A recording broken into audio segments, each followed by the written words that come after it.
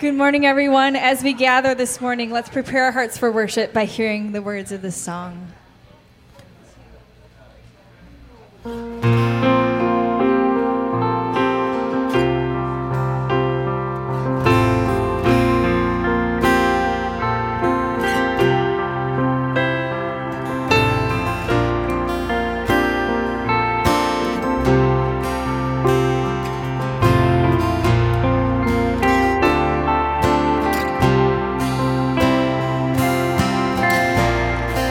Cross is my beginning, the line drawn in the sand, the end of all my striving. Now I am born again.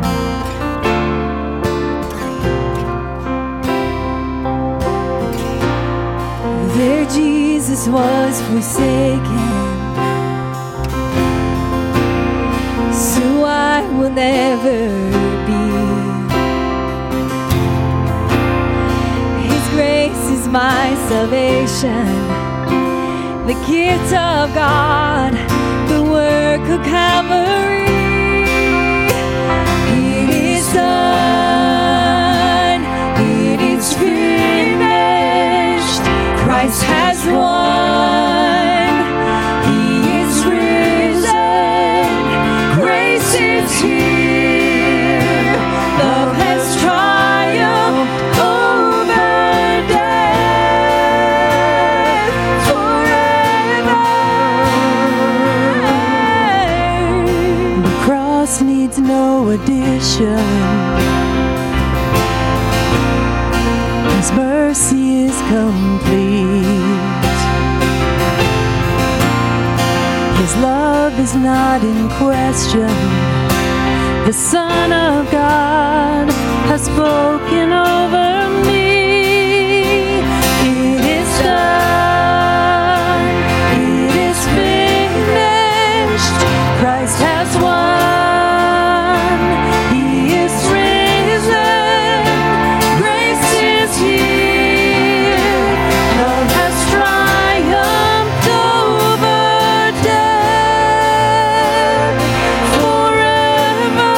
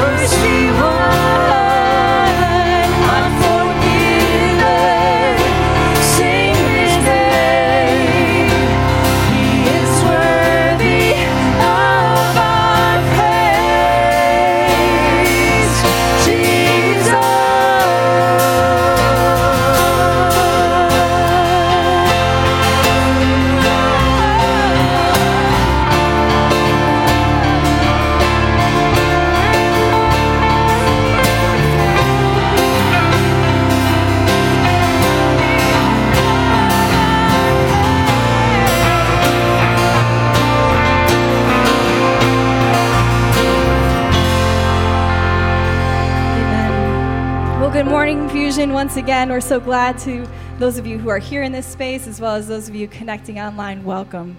And now hear the word of the Lord from Psalm 33. Sing to the Lord a new song. Play skillfully and shout for joy. For the word of the Lord is right and true. He is faithful in all he does. The Lord loves righteousness and justice. The earth is full of his unfailing love. Amen. I invite you to stand and worship along with us. Now, this song is actually a little bit new, so we're going to be starting on the chorus and invite you to join in when you feel comfortable.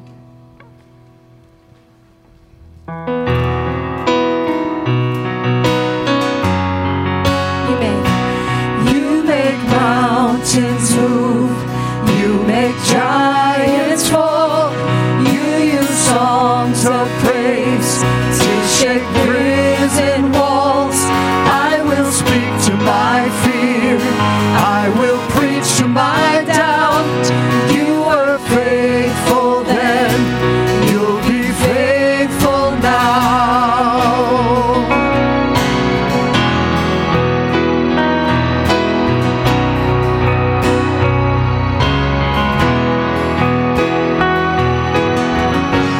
I am holding on to faith. I know you'll make a way. And I don't always understand, and I don't always get to see. I will believe it. I will believe it. 'Cause you make mountains move. You make giants fall. You use songs of praise to shake prison walls. Speak to my fear. I will preach to my doubt. If you were faithful then, you'll be faithful now.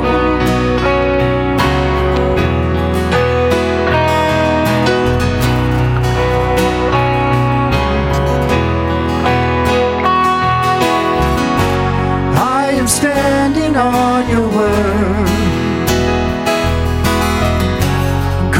heaven down to earth. You will fight my enemies. This will end in victory. I will believe it. Yes, I will believe it. You make mountains move. You make giants fall. You use songs of praise to shake prison walls. I will speak to my fear. I will preach to my doubt. You were faithful then. You'll be faithful now. You were faithful then. And you'll be faithful now. And I know that I know you never fail. Yes, I know that I know you never will.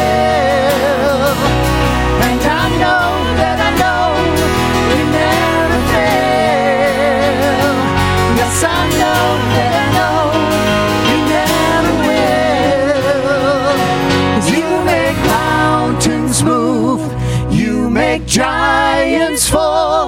You use songs of praise to shake prison walls. And I will speak to my fear. I will preach to my doubt. You were faithful then. You'll be faithful now. You make mountains move. You make giants fall. You use songs of praise to shake prison walls. And I will speak to my fear. I will preach to my doubt. You were faithful then. You'll be faithful now. You were faithful then. You'll be faithful now.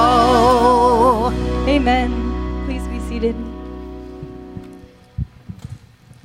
Amen. It's great to hear the singing and actually see some faces, I'm not going to lie. At this time, kids 3 years old through preschool are invited to go to worship downstairs. Janice, are you the teacher? Okay, you can look for Miss Janice back there if you need help. Kids who are staying in the room, in that entryway there are some binders with some activities and some things for you to do, and you're welcome to grab one of those at any point if you would like one of those. Will you join me in prayer using the words of Psalm 34 this morning? I will extol the Lord at all times. His praise will always be on my lips. I will glory in the Lord. Let the afflicted hear and rejoice. Glorify the Lord with me. Let us exalt his name together. I sought the Lord and he answered me. He delivered me from all my fears. Those who look to him are radiant. Their faces are never covered with shame. This poor one called and the Lord heard. He saved me out of all of my troubles. The angel of the Lord encamps around those who fear him, and he delivers them. Taste and see that the Lord is good. Blessed is the one who takes refuge in him. Fear the Lord, you, his holy people, for those who fear him lack nothing. And God, may it be true of us this morning that we always have your praise on our lips and in our hearts and in our minds. We praise you for your constant protection, care, goodness, the amazing ways that you love us, your children. Thank you for the blessing of being able to worship together in person or through live stream this morning. Thank you that we can be joined as one body, praising you and worshiping you together. It is a privilege, and we are grateful, God. We pray for our other communities on campus this morning, that your word has gone and will go out and be preached and sung and shared through your servants there. And we thank you for the leadership within our own community, for Pastor JB and Sarah, and all the volunteers who make this happen week to week. God, we are blessed, and we just lift it all up to you as an offering. We lift up our brothers and sisters in Christ wherever there is persecution, punishment, or hardship for those who choose Jesus this morning. Grant protection for them. Open their minds and their hearts to you, and may your Spirit move mightily across the world, drawing more and more to you. And may each of us in some way be a reflection of you to those around us here, so we too may draw others to you and to your salvation. We pray, Father, for those in our communities at Heart Awake who are struggling with sickness or loss due to COVID, to cancer, to heart issues and complications related to these. Mighty Healer, you know who needs you in a desperate way this morning. We call on you to boldly move today and heal those we care about. We trust you and we praise you for what you have already begun doing and what you will do. In the name of Jesus, may it be so, and may all the glory be yours. Spirit, move through this place even now as we hear your word and as you speak through Pastor JB. And we pray all of this in the powerful and mighty name of Jesus. Amen. Well, hey, good morning, Fusion family, community. I got to sneak through here. Thanks, Chris. Was it Chris or? All right, I got one good morning. Let me try it again. Good morning. Good morning. Hey, just a few quick announcements before we jump into God's Word. There is a silent auction for Neighbors Plus in the library today and next week. And so check that out. And then in a week from Wednesday, we have a community night where we're doing some s'mores. And I believe that's a fundraiser as well. I'm learning all of these things as we go. And then the final thing is, obviously this week some news came out from the CDC. Just know we're navigating this, and we continue to navigate this. And leadership is trying to figure out how to do this and what to do. The best thing we can do is be patient and gracious with one another, because how we navigate probably says more and is more important than what we do, right? So let's just be gracious and understanding with one another as we move forward in all this, because we're all going to the same place. We all want to be at the same end game. All right. Also, one last thing. Lori put together those binders. They are phenomenal. And I noticed right in the front page, if you're working on those, there's a what does my pastor look like? And you get to draw. Okay. You can send those to me. You know, like send a snapshot. Like I won't be offended. It'll brighten my day. So if your young one draws a little picture, feel free to email that to me at jb@heartawake. Anyway, open your Bibles, if you would, to Acts chapter 6. We have a lot of ground to cover. Oh, one other announcement. I can't even okay. The books. Some of you grabbed the Celebration of Disciplines books last week without even an announcement. There's a couple more back there. That is the resource we're going to use to kind of enter in and engage with some of the spiritual disciplines of the Christian faith. So check those out. Janice has got them there. So if you're interested, if you need more, we can get more. All right. Now open your Bibles as we enter into Acts chapter 6. We have a lot of ground to cover this morning. We've been journeying through Acts. I've been enjoying it. Hopefully you've been enjoying it. We're covering 2 chapters, chapter 6 and 7. This was cool. Last week, across campus, all 3 services focused on Ananias and Sapphira. But what we didn't touch on as much is after the testimony account of Ananias and Sapphira, there's this resistance that continues. A couple weeks ago, we looked at that. It continues to grow. Peter and John are arrested again. They're miraculously released from prison. And today, we get to Acts chapter 6 and 7, and really that resistance has reached its boiling point. And we have the first Christian martyr in Stephen. And here's my hope this morning. What I want to do is take kind of this high-level walk journey through these 2 chapters, drawing on 2 themes. They're up on the screen. Opposition and faithfulness. Opposition and faithfulness. And here's the basic question. What does faithfulness look like in the face of opposition? Now, for the sake of time, we're not going to read all 75 verses in these 2 chapters of Acts. Instead, we're going to read what happens immediately prior to and immediately after Stephen gives this long, beautiful, brilliant speech. We're going to try to sum that up, but there's a lot to cover, so it's going to be kind of a high view. And of course, through it all, trying to see where God's word has lessons and things we can glean for our life today. Sound good? Well, that's what I have prepared, so I hope that sounds good. That's what we're going to do. So if you're willing and able, I invite you to stand as we hear God speak to us this morning. Acts chapter 6. Again, we're not going to be reading the first 7 verses. This is when the early church, there's a conflict that arises about the care of the widows in the community, specifically Greek-speaking widows, and they appoint the first deacons in the church, Stephen being one of them. So we will draw on that. But now we enter into the testimony of Stephen in verse 8. Now Stephen, a man full of God's grace and power, performed great wonders and signs among the people. Opposition arose, however, from members of the synagogue of the freedmen, as it was called, Jews of Cyrene and Alexandria, as well as the provinces of Cilicia and Asia, who began to argue with Stephen. But they could not stand up against the wisdom the Spirit gave him as he spoke. Then they secretly persuaded some men to say, "We have heard Stephen speak blasphemous words against Moses and against God." So they stirred up the people and the elders and the teachers of the law. They seized Stephen and brought him before the Sanhedrin. They produced false witnesses who testified, "This fellow never stopped speaking against this holy place and against the law. For we have heard him say that this Jesus of Nazareth will destroy this place and change the customs Moses handed down to us." All who were sitting in the Sanhedrin looked intently at Stephen, and they saw that his face was like the face of an angel. Then the Sanhedrin questioned and asked this direct question, "Are these charges true?" And Stephen goes on to respond, and we'll talk a little bit about that. At the end of this brilliant recounting of Israel's history, he makes some pretty hard accusations, and we'll talk about that. And then we get to the Sanhedrin's response, verse 54. When the members of the Sanhedrin heard this, they were furious and gnashed their teeth at him.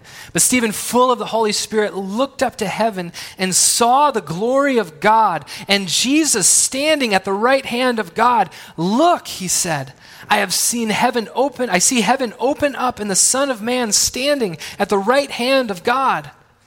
At this, they covered their ears, and yelling at the top of their voices, they all rushed at him, dragged him out of the city, and began to stone him. Meanwhile, the witnesses laid their coats at the feet of a young man named Saul. While they were stoning him, Stephen prayed, "Lord Jesus, receive my spirit." Then he fell on his knees and cried out, "Lord, do not hold this sin against them." And when he had said this, he fell asleep. This is the word of the Lord. Thanks be to God. You may be seated. Pray with me.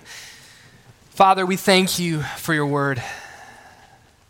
We thank you that your word, your scriptures, your holy scriptures include stories and accounts and testimonies, Lord, of things that are easy to receive in some ways, but yet so many accounts of things that are difficult to read and to imagine. And yet, Lord, it's reflective of life, because life is filled with joyful things, and life is filled, as we know, with difficult and impossible things. And so, Lord, no matter what we are experiencing this morning that we carry with us, Lord, may you meet us in that place, and may your Spirit speak to us in a powerful way. And we pray this in Jesus' name. Amen. Maybe by now you know that I'm married to Yvonne, and we got two lovely kids. Emmeline, who's 7 going on 8, and Bryson, who in his language is, what is it? He's a little 4, he says, which means he's almost 4. So he's 3 going on 4. They both have June birthdays. So a little 4. Anyway, one of the things we love to do as a family is on the weekends, pop some popcorn, get in comfy clothes, and throw on a movie. We love family movie nights. And we often throw in a Disney movie or some other family-friendly animated film. And our oldest, Emmeline, is full of energy. There's a beautiful picture of our family with my ponytail. I'm just kidding. That's not us. That's not us. We are such a better-looking family. Anyway, no, I'm just kidding. Just kidding. Anyone guess what movie's up there? Does anyone know what movie that is? Sleeping Beauty, that's right. Yeah. So we throw on a movie like Sleeping Beauty, some kind of kids movie, and now what you got to know about Emmeline is she's full of life and full of energy and yeah, just a wonderful little kid, but she's got this sensitive heart and this sensitive soul. And so sometimes we'll be watching a movie, and even a Disney movie, and you know, there's the same basic script in most of these movies, right? There's a hero that, you know, the plot, the character's developed, and you love this hero. There's a villain, and the character develops, and you despise this villain. And then there's this clash, right? And oftentimes in these kids' movies, the villain almost wins, but the hero prevails. Most of the time, that's the case, right? And so Emmy has a sensitive heart, and in these movies, when that moment happens and something's troubling, oftentimes she'll burst out into tears and she'll cry because she's got this. I did talk to her. This anyway.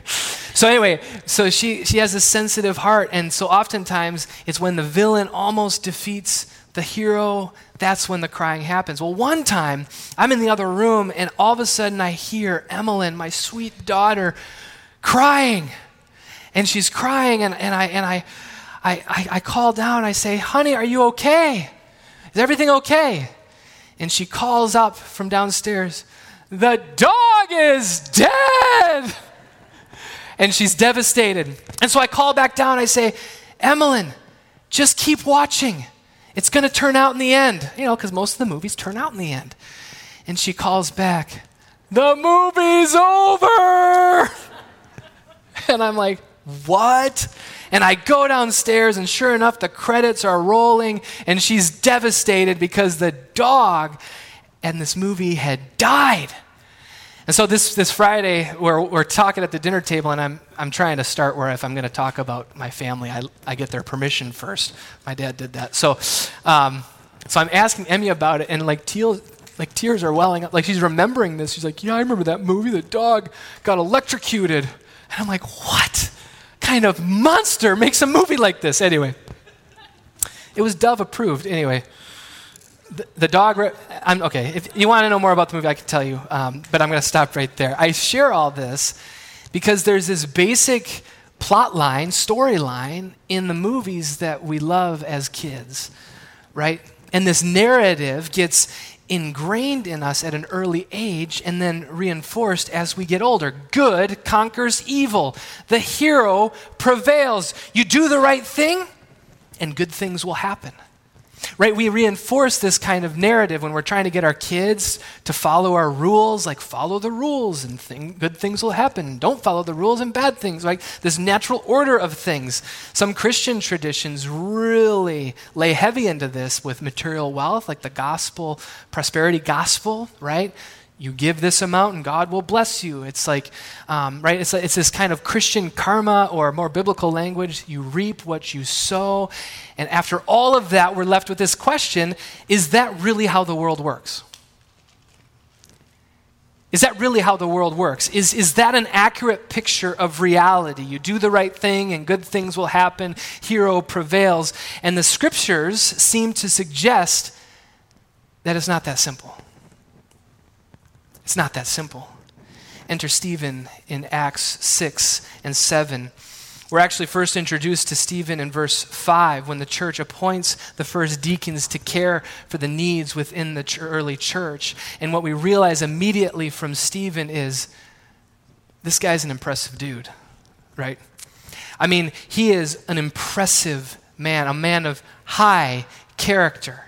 Stephen is a man of incredible character. We're told that he is known to be full of the Spirit and wisdom. Verse 3, all the deacons who are appointed are full of wisdom in the Spirit. A man full of faith and the Holy Spirit in verse 5. He has a servant's heart, we're told. Right? He's appointed as deacon, willing to care for the widows in the community. This is a good man. Additionally, we're told that he's a man full of God's grace and power, and he performed great wonders and signs among the people, verse 8. And not only that, but we're also told that he's a gifted teacher and preacher who has been going around to various synagogues outside Jerusalem teaching with unmatched wisdom, right? The synagogue leaders try to argue with him and they can't because he is so wise and gifted at speech. And then to top it off, we're even told that he has the face of an angel, right? Side note, a little tongue-in-cheek. It probably doesn't mean what you think it means. All that's to say is Stephen is an impressive man. Luke describes him really as this kind of model disciple of all disciples. He is one like Jesus. And as you follow the narrative, he becomes like Jesus in many ways, right? As I was thinking about this, I was reflecting on how Luke describes Stephen. Reminds me of kind of how grandmas talk about their grandkids, right? Anyone? And like grandmas like brag up their grandkids, like, well, let me tell you about my grandson. He is, And I was thinking about my grandma, who we're going to celebrate her 95th birthday this summer in June. But when I was growing up, she exaggerated. And so she would tell her friends, oh, my grandson, Jay Barrett, is 6'3". I wasn't 6'3". So she's bragging that I'm not even like how tall I am, right? Thankfully, I hit a growth spurt and I hit 6'3". That was my goal, to make sure my grandma's not lying to her friends, right? But I was just thinking about this, right? This kind of exaggeration. Stephen is kind of the epitome of everything his grandma ever hoped him to be. He is the epitome of doing all things right. He's a deacon. He's got a servant's heart. He's performing signs and wonders. On top of that, he's a gifted and passionate preacher who's wise. He does all the things, and he does them well. And he does more than all the things. And what's the result?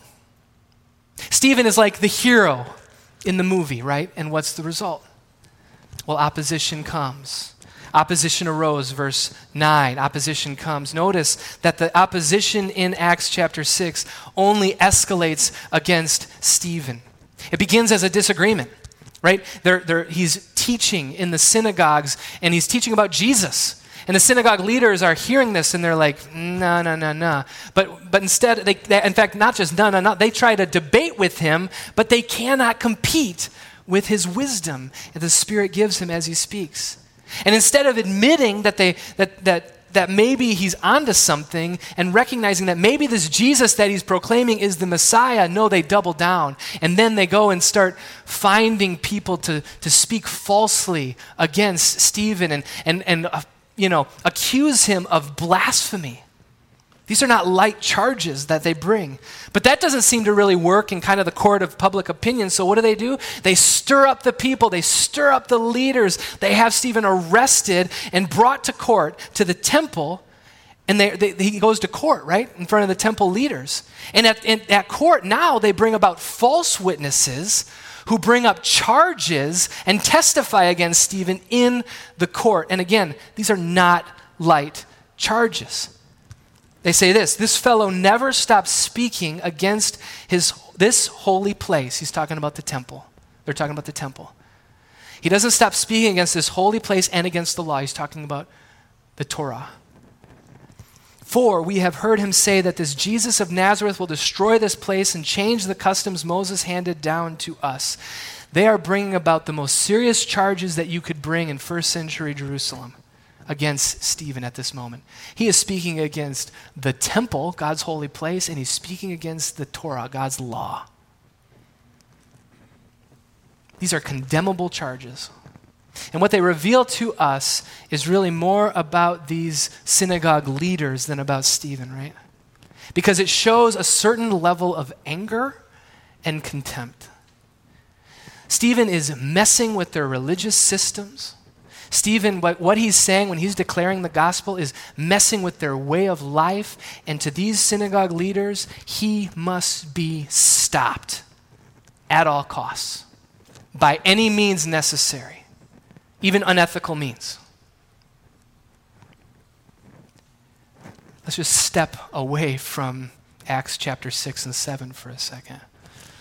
Step into our culture. We look around and we see the same kind of mentality.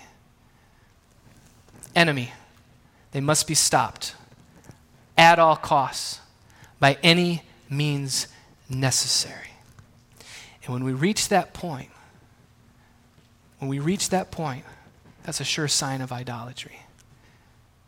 Because how we go about fighting for the truth matters.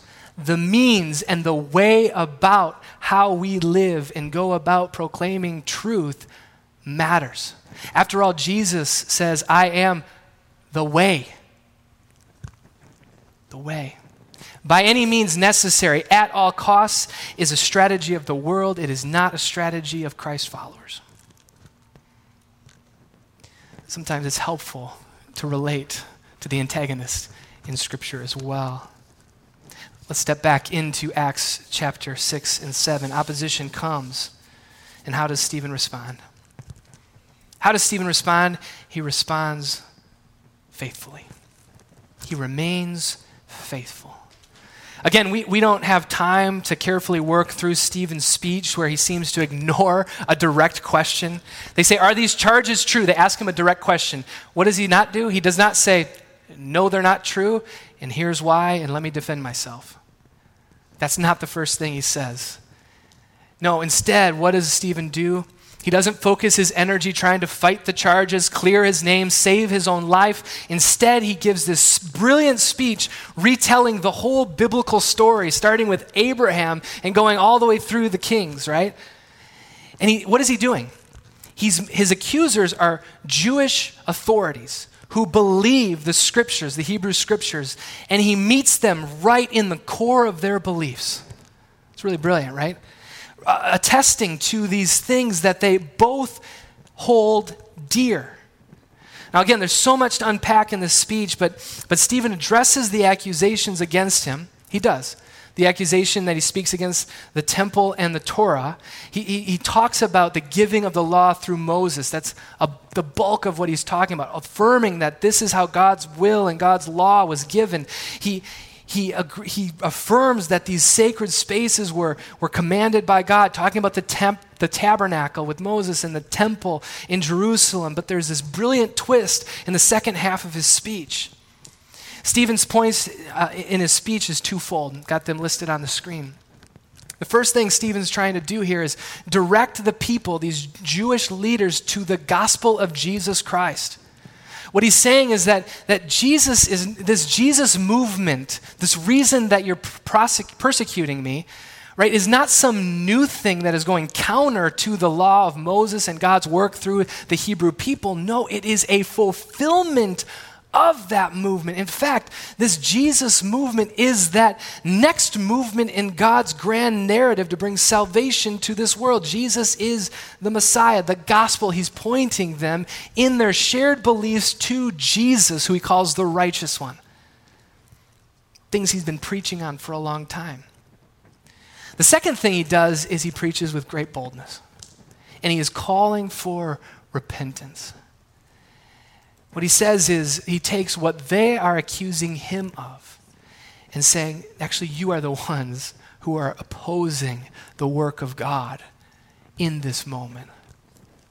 And he draws on, just as those who opposed Moses earlier, just as those who opposed the prophets who proclaimed the coming Jesus, Messiah, you have done the same. And you have killed the righteous one, Jesus Christ. And now you oppose the Spirit's work that is happening right in front of you. That is a bold, bold thing to say in this spot. Stephen remains faithful by declaring the gospel and calling for repentance, and he does so with little regard for his own well-being. Stephen had to know, if these religious leaders didn't have a miraculous change of heart in that moment, he had to know where this would lead. And we can't get into the mind of Stephen. Like, maybe he knew at this point his fate was sealed. We don't know. But he was bold in declaring the gospel. As we think about Stephen and his faithfulness, it's a reminder and a challenge to us. How do we remain devoted to the most important thing we have to say, which is declaring the good news of Jesus Christ, the gospel? And what does it mean, and how do we remain faithful to declaring the gospel even when it isn't in our best interests? Most of us are not probably going to be stoned like Stephen, at least here, right? But what does it mean to boldly declare the good news that Jesus Christ has come to bring salvation into this world, even when it's not in our best interests? When you read Stephen's account, if you're familiar with Scripture, your mind goes immediately to what Jesus said in Luke's earlier account. Luke 12, verses 11 through 12. Jesus says this: when you are brought before synagogues, rulers, and authorities. Who's living that in Acts 6, right? This is Stephen. Do not worry about how you will defend yourselves or what you will say, for the Holy Spirit will teach you at that time what you should say. Stephen is a living example of what Jesus declared in Luke 12, verse 11 and 12. And the fact that Jesus' words were true for Stephen should be an encouragement to us that they will remain true for us when we find ourselves in positions that we find impossible, that God will give us what we need. Stephen remains faithful. Our hero, disciple of all disciples, faces opposition, right? Following the narrative. And then he remains faithful. What's going to happen? Death. Death.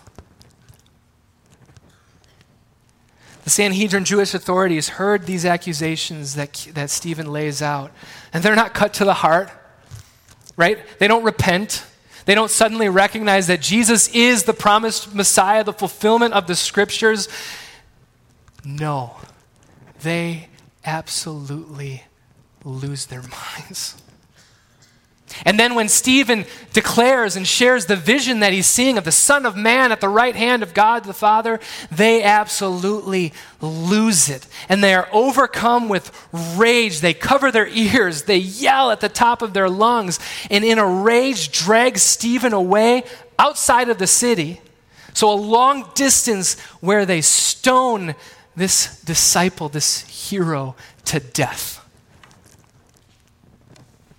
At that moment, we're introduced to a man named Saul who approves of it all. We're going to get to Saul in the weeks ahead. But a persecution, chapter 8 at the beginning, a persecution breaks out at this point against the church in Jerusalem, Saul leading the way. And men and women at this point in the church's history are dragged from their homes in a similar fashion, brought to Jerusalem to stand trial, where many of them would be convicted. Stephen, our hero, our model disciple, remains faithful at the face of opposition, and he's brutally and unjustly murdered for it. What? This doesn't fit the narrative. It doesn't fit the script. This isn't fair. Stephen should not be murdered. He's our hero. He is the disciple that we look up to. He should be vindicated in this moment. He should be set free, right? This narrative does not fit the narrative of Disney movies that we show our kids, but it also doesn't fit the narrative that we so desperately want to believe so often about how life works, that when we do the right thing, when we're faithful to Jesus Christ, shouldn't things work out for us better than this?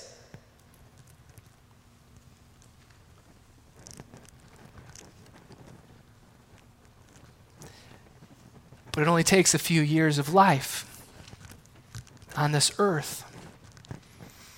And you quickly realize that life is not that simple. Doing the right thing is no guarantee to the good life.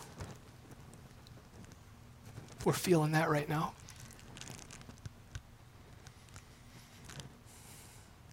Remaining faithful to Jesus Christ is no guarantee. It doesn't guarantee success in life. It doesn't guarantee our health or our safety of us or those that we love. It doesn't guarantee that my kids, as they grow up, are going to call Jesus Christ their Lord and Savior and give their life to Him. It's not a guarantee.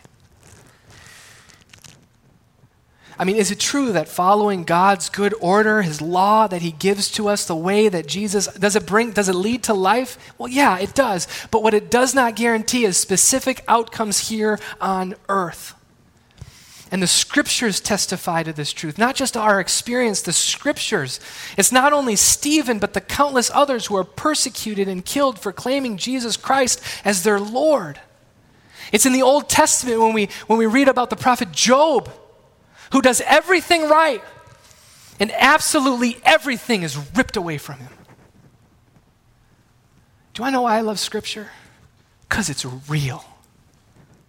It is not a fairy tale. It is not a Disney storyline. It's reflective of what we experience here in this broken world. We know this is truth. We know that there's no cosmic formula to solve, as if we can correlate all our suffering to some bad choices. Jesus dismisses that with the blind man in John 9. We know that there's not some cosmic formula that if we do all the right things, everything's going to work out, because we've experienced disappointment, heartache, and loss. And when we look at it, none of it makes sense.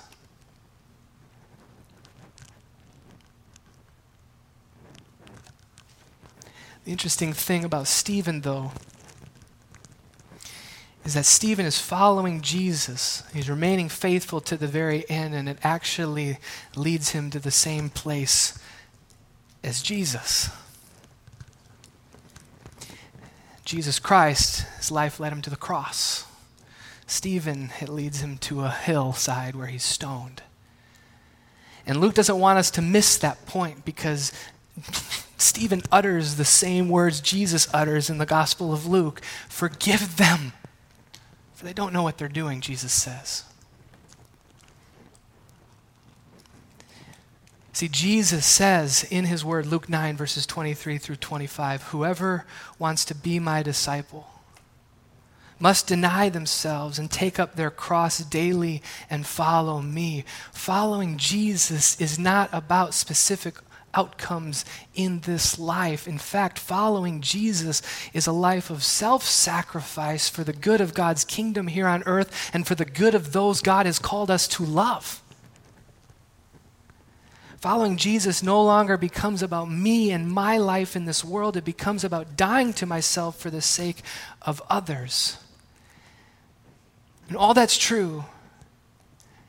And yet sometimes life happens and we can't explain it. But what Acts chapter 6 and 7 reminds us is that's not the end of the story. Death was not the end for Jesus. And this isn't the end of Stephen's story either. Death comes for Stephen, but what this story teaches us that even in the worst of circumstances that we can face here on earth, our God is good, our God is powerful, and our God remains faithful. In this moment of Stephen's own stoning, he's being murdered. It is the worst thing that can happen, worst of outcomes in this life is that we die. God remains faithful. And God meets him in that moment. Stephen's filled with the Holy Spirit. His eyes are directed to heaven, and God gives him, in his marvelous grace, a vision of God's glory and Jesus Christ at the right hand of God. Can you imagine receiving that kind of gift in that kind of moment? See, friends, I cannot stand here and guarantee specific outcomes in this life. Even if you are everything that your grandma wanted you to be or bragged about to her friends. Even if you remain faithful to Jesus Christ your entire life, I cannot guarantee your health. I can't guarantee you great wealth. I can't stand here and guarantee you comfort and security. In fact, I can guarantee that trials will come. And the fact is that none of us is even guaranteed tomorrow. But what I can do is I can stand here and confidently and boldly guarantee this one thing, that no matter what you face, our God will remain faithful, because his scriptures testify and promise that fact in his word. And I've experienced it. And I'm guessing many of you have experienced his faithfulness even in the worst of circumstances. It might not be a vision, this grand vision that Stephen received. It might be in more simple acts of kindness from friends. It might be a specific scripture verse or song that comes into your heart and mind in a specific moment. It might be that God speaks to you through his creation, and I've heard testimonies of God speaking grace and love through his creation.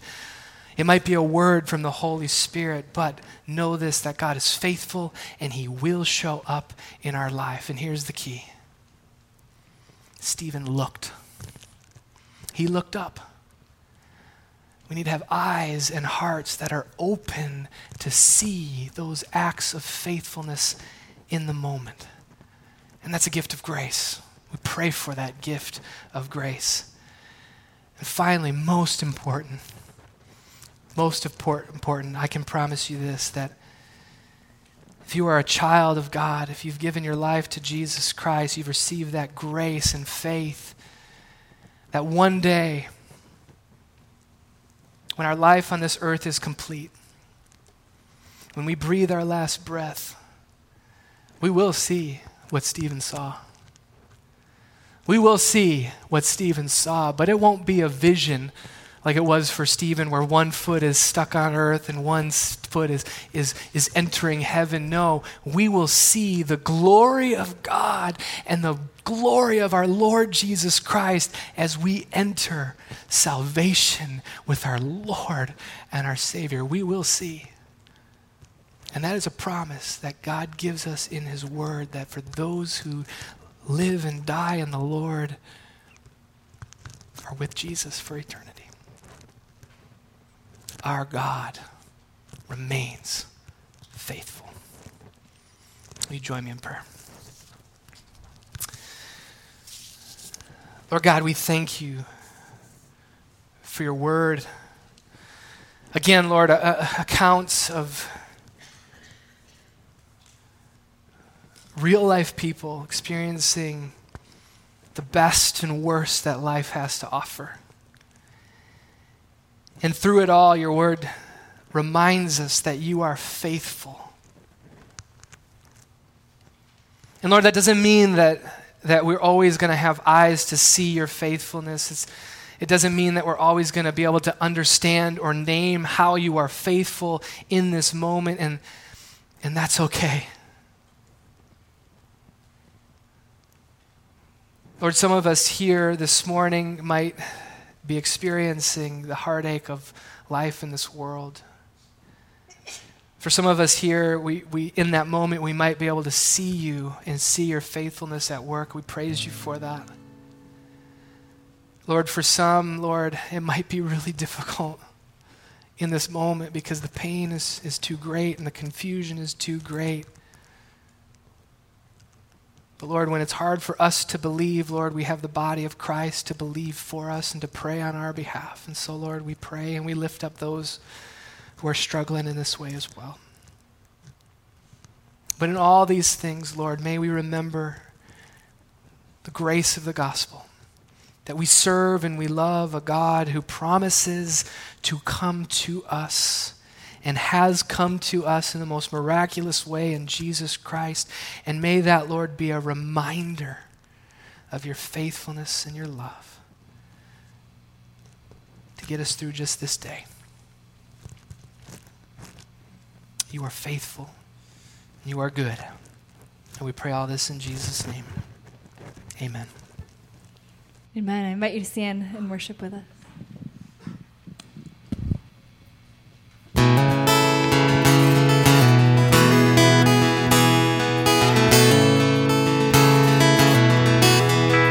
When the sea is calm and all is right, when I feel your favor flood my life, even in the good I'll follow you. Even in the good I'll follow you. When the boat is tossed upon the waves, when I wonder if you keep me safe, even in the storms I'll follow you. Even in the storms I'll follow you. I believe everything that you say you are. I believe and I have seen your unchanging heart in the good things and in the hardest part. I believe and I will follow you. I believe and I will follow you. When I see the wicked prospering, when I feel I have no voice to sing, even in the want I'll follow you. Even in the want I'll follow you. I believe everything that you say you are. I believe and I have seen your unchanging heart in the good things and in the hardest part. I believe and I will follow you. I believe and I will follow you.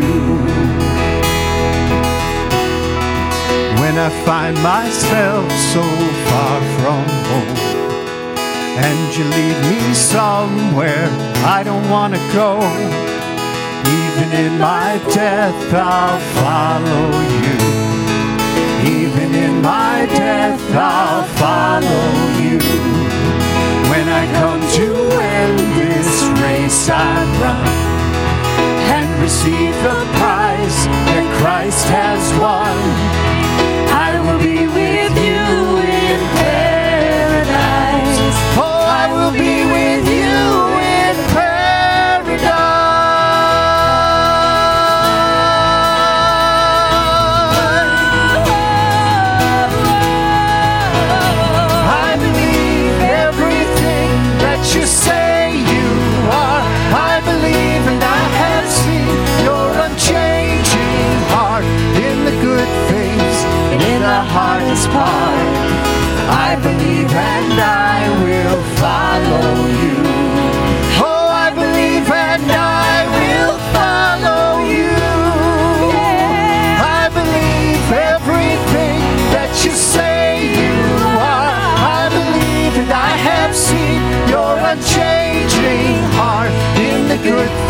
times and in the hardest part. I believe and I will follow you. I believe and I will follow you. I believe and I will follow you.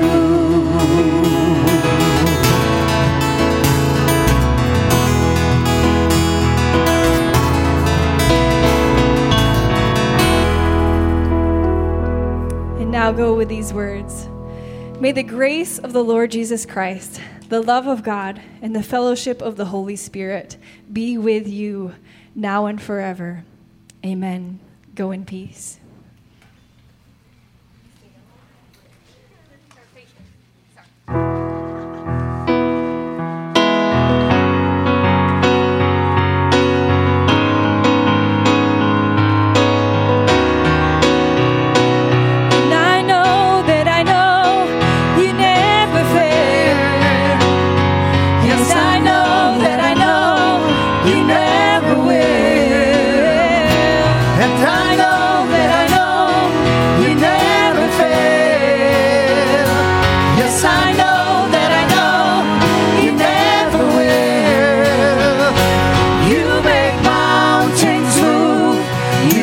Giants fall. You use songs of praise to shake prison walls. And I will speak to my fear. I will preach to my doubt. You were faithful then.